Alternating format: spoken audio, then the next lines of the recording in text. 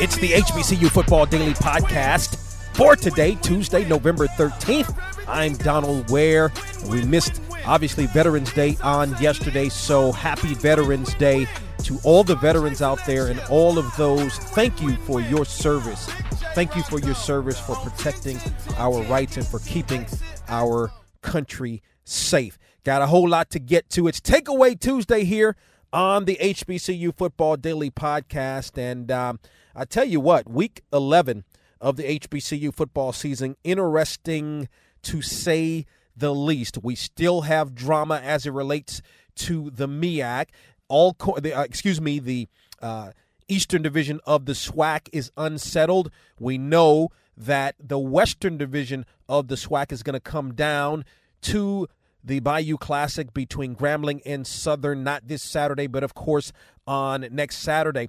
In the CIAA, congratulations to Bowie State, who won its first ever CIAA championship game. We'll talk more about that. But not only for the Bulldogs, they're going to host a first-round playoff game, as they did last year. This time they're going to be taking on West Alabama.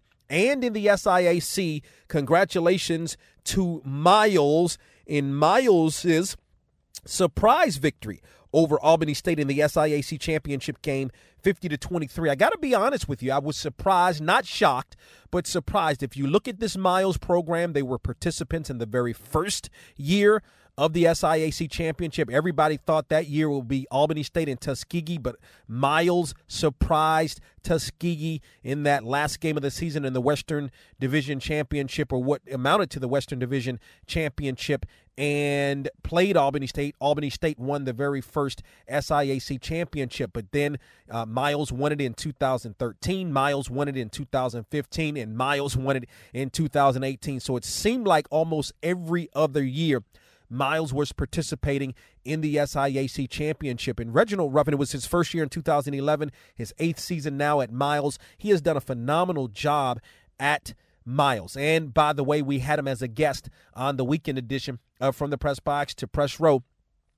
I don't know by the time this podcast airs if we would have had that show uploaded to our website, that From the Press Box to Press Row podcast on our website, but look for it in the coming days. We're going to upload that show. It's a pretty good show, as a matter of fact, but Miles head football coach and athletics director Reginald Ruffin was a part of that show. He really talked about the passing of his wife almost a year ago. It's been very difficult for him and his family, but he talked about that extensively on the weekend edition From the Press Box to Press Row. And if we don't have that uploaded by the time you're listening to this podcast, then we'll get it uploaded in the next couple of days. Not going to run through the entire scoreboard, but going to highlight some of the football games.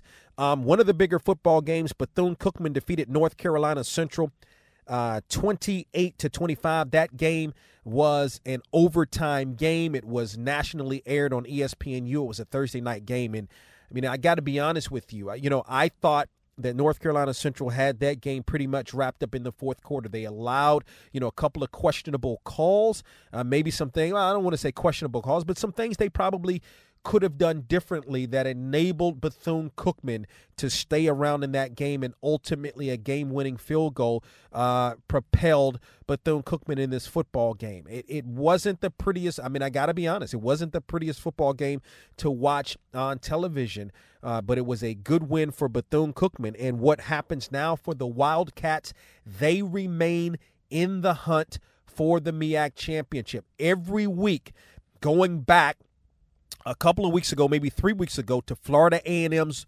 victory over North Carolina A&T. Each week after that, a team, perhaps two teams, have been eliminated from contention for that MEAC championship. So you have 4 teams remaining. And you have Florida A&M that controls its own destiny. We'll talk more about Florida A&M and their results from Week 11 of the HBCU football season, but they control their own destiny in terms of the MEAC championship. Bottom line is, if the Rattlers win, then they at least share the championship. They at least share the championship, but I think more importantly, they will move on to the Celebration Bowl. So you got a lot of different scenarios. And while we're here, I mean, let's just roll through the scenarios. So if Florida A&M wins, and it doesn't matter what A&T does, that means Florida A&M is going to at least share the MEAC title, at least share. Of course, if A&T wins, then Florida A&M and A&T would share the MEAC crown. But because of the head-to-head matchup with Florida A&M defeating North Carolina A&T, that means the Rattlers would be the representative in the Celebration Bowl. And I mean, it's 95% chance, if not more, that A&T would make it to the FCS playoffs. If Florida A&M loses that football game and A&T wins their game against North Carolina Central, then A&T wins the MEAC outright with only one loss and goes on to represent the MEAC in the Celebration Bowl. Now, let's look at some of the other scenarios. You got some other scenarios here. If Florida A&M and A&T lose, okay, that means if Florida A&M loses, that means they would have lost to Bethune-Cookman.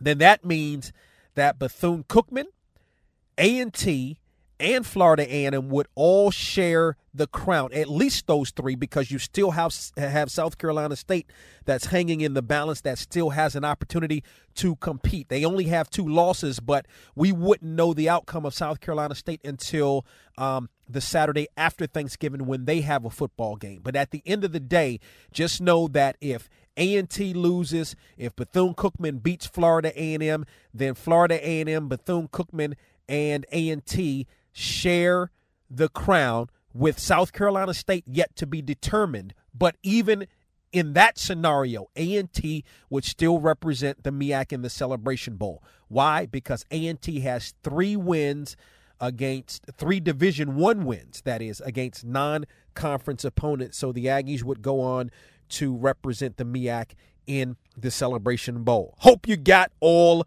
of that. So Bethune-Cookman, so that means North Carolina Central has been now knocked off.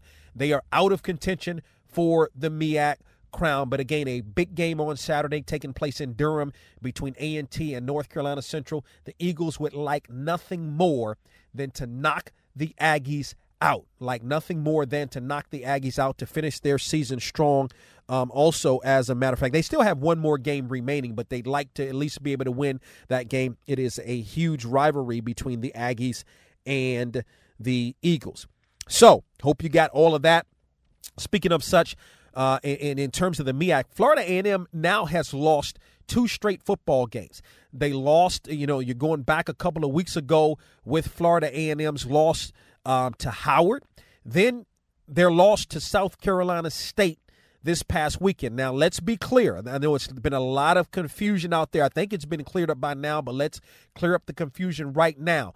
The game with Florida A&M and South Carolina State that was played this past Saturday was a non-conference game. MEAC schools are still feeling the effects of Hampton leaving the conference. So at this point late in the season, still playing non-conference games with conference opponents. So it's a non-conference game. So again, Florida A&M and Bethune-Cookman is a very important game on Saturday. And listen, Bethune-Cookman, it wasn't pretty, but they got it done. Florida A&M is not playing well. They haven't played well since they defeated North Carolina A&T. So we're going to have to see how that game certainly plays out. Let's move on to the SWAC. Grambling defeated Alabama A&M 29-16. That also was a non-conference game. So again, as I mentioned, Grambling still in the running for the SWAC's Western Division along with Southern. Those are the only 2 teams that are in the running.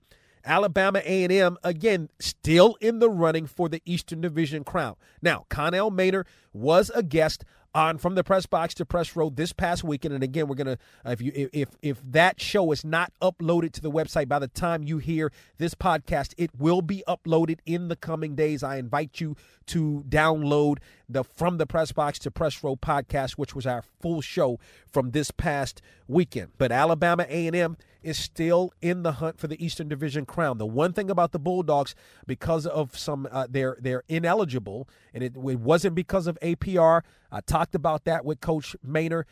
He indicated it wasn't an APR issue. You can go and listen to the reasoning why Alabama A&M is not eligible for the Celebration Bowl, but they're still eligible to be Eastern Division champions. So they're still in the hunt for that Eastern Division crown. I want to continue to, as a matter of fact, stay in the SWAC.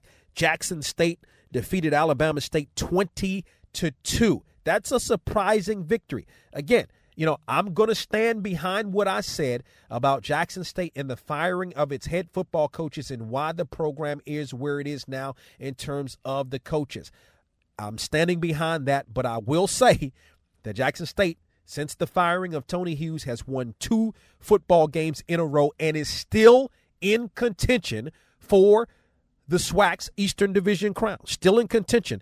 Big game against Alcorn State on Saturday. Alcorn State is coming off of a bye week, as a matter of fact. So you have Alabama A&M, Jackson State, and Alcorn State in contention. But, again, Alabama A&M is ineligible for postseason play. So winner takes all between Jackson State and Alcorn State. That game going to be taking place on Saturday in Lorman. So that catches you up with the MEAC and the SWAC. I mean, Southern defeated Arkansas Pine Bluff 56-24. But again, as I mentioned, you have a situation where Southern and Grambling for that Western Division crown. Let's go back to the CIAA. Bowie State, again, 30-10.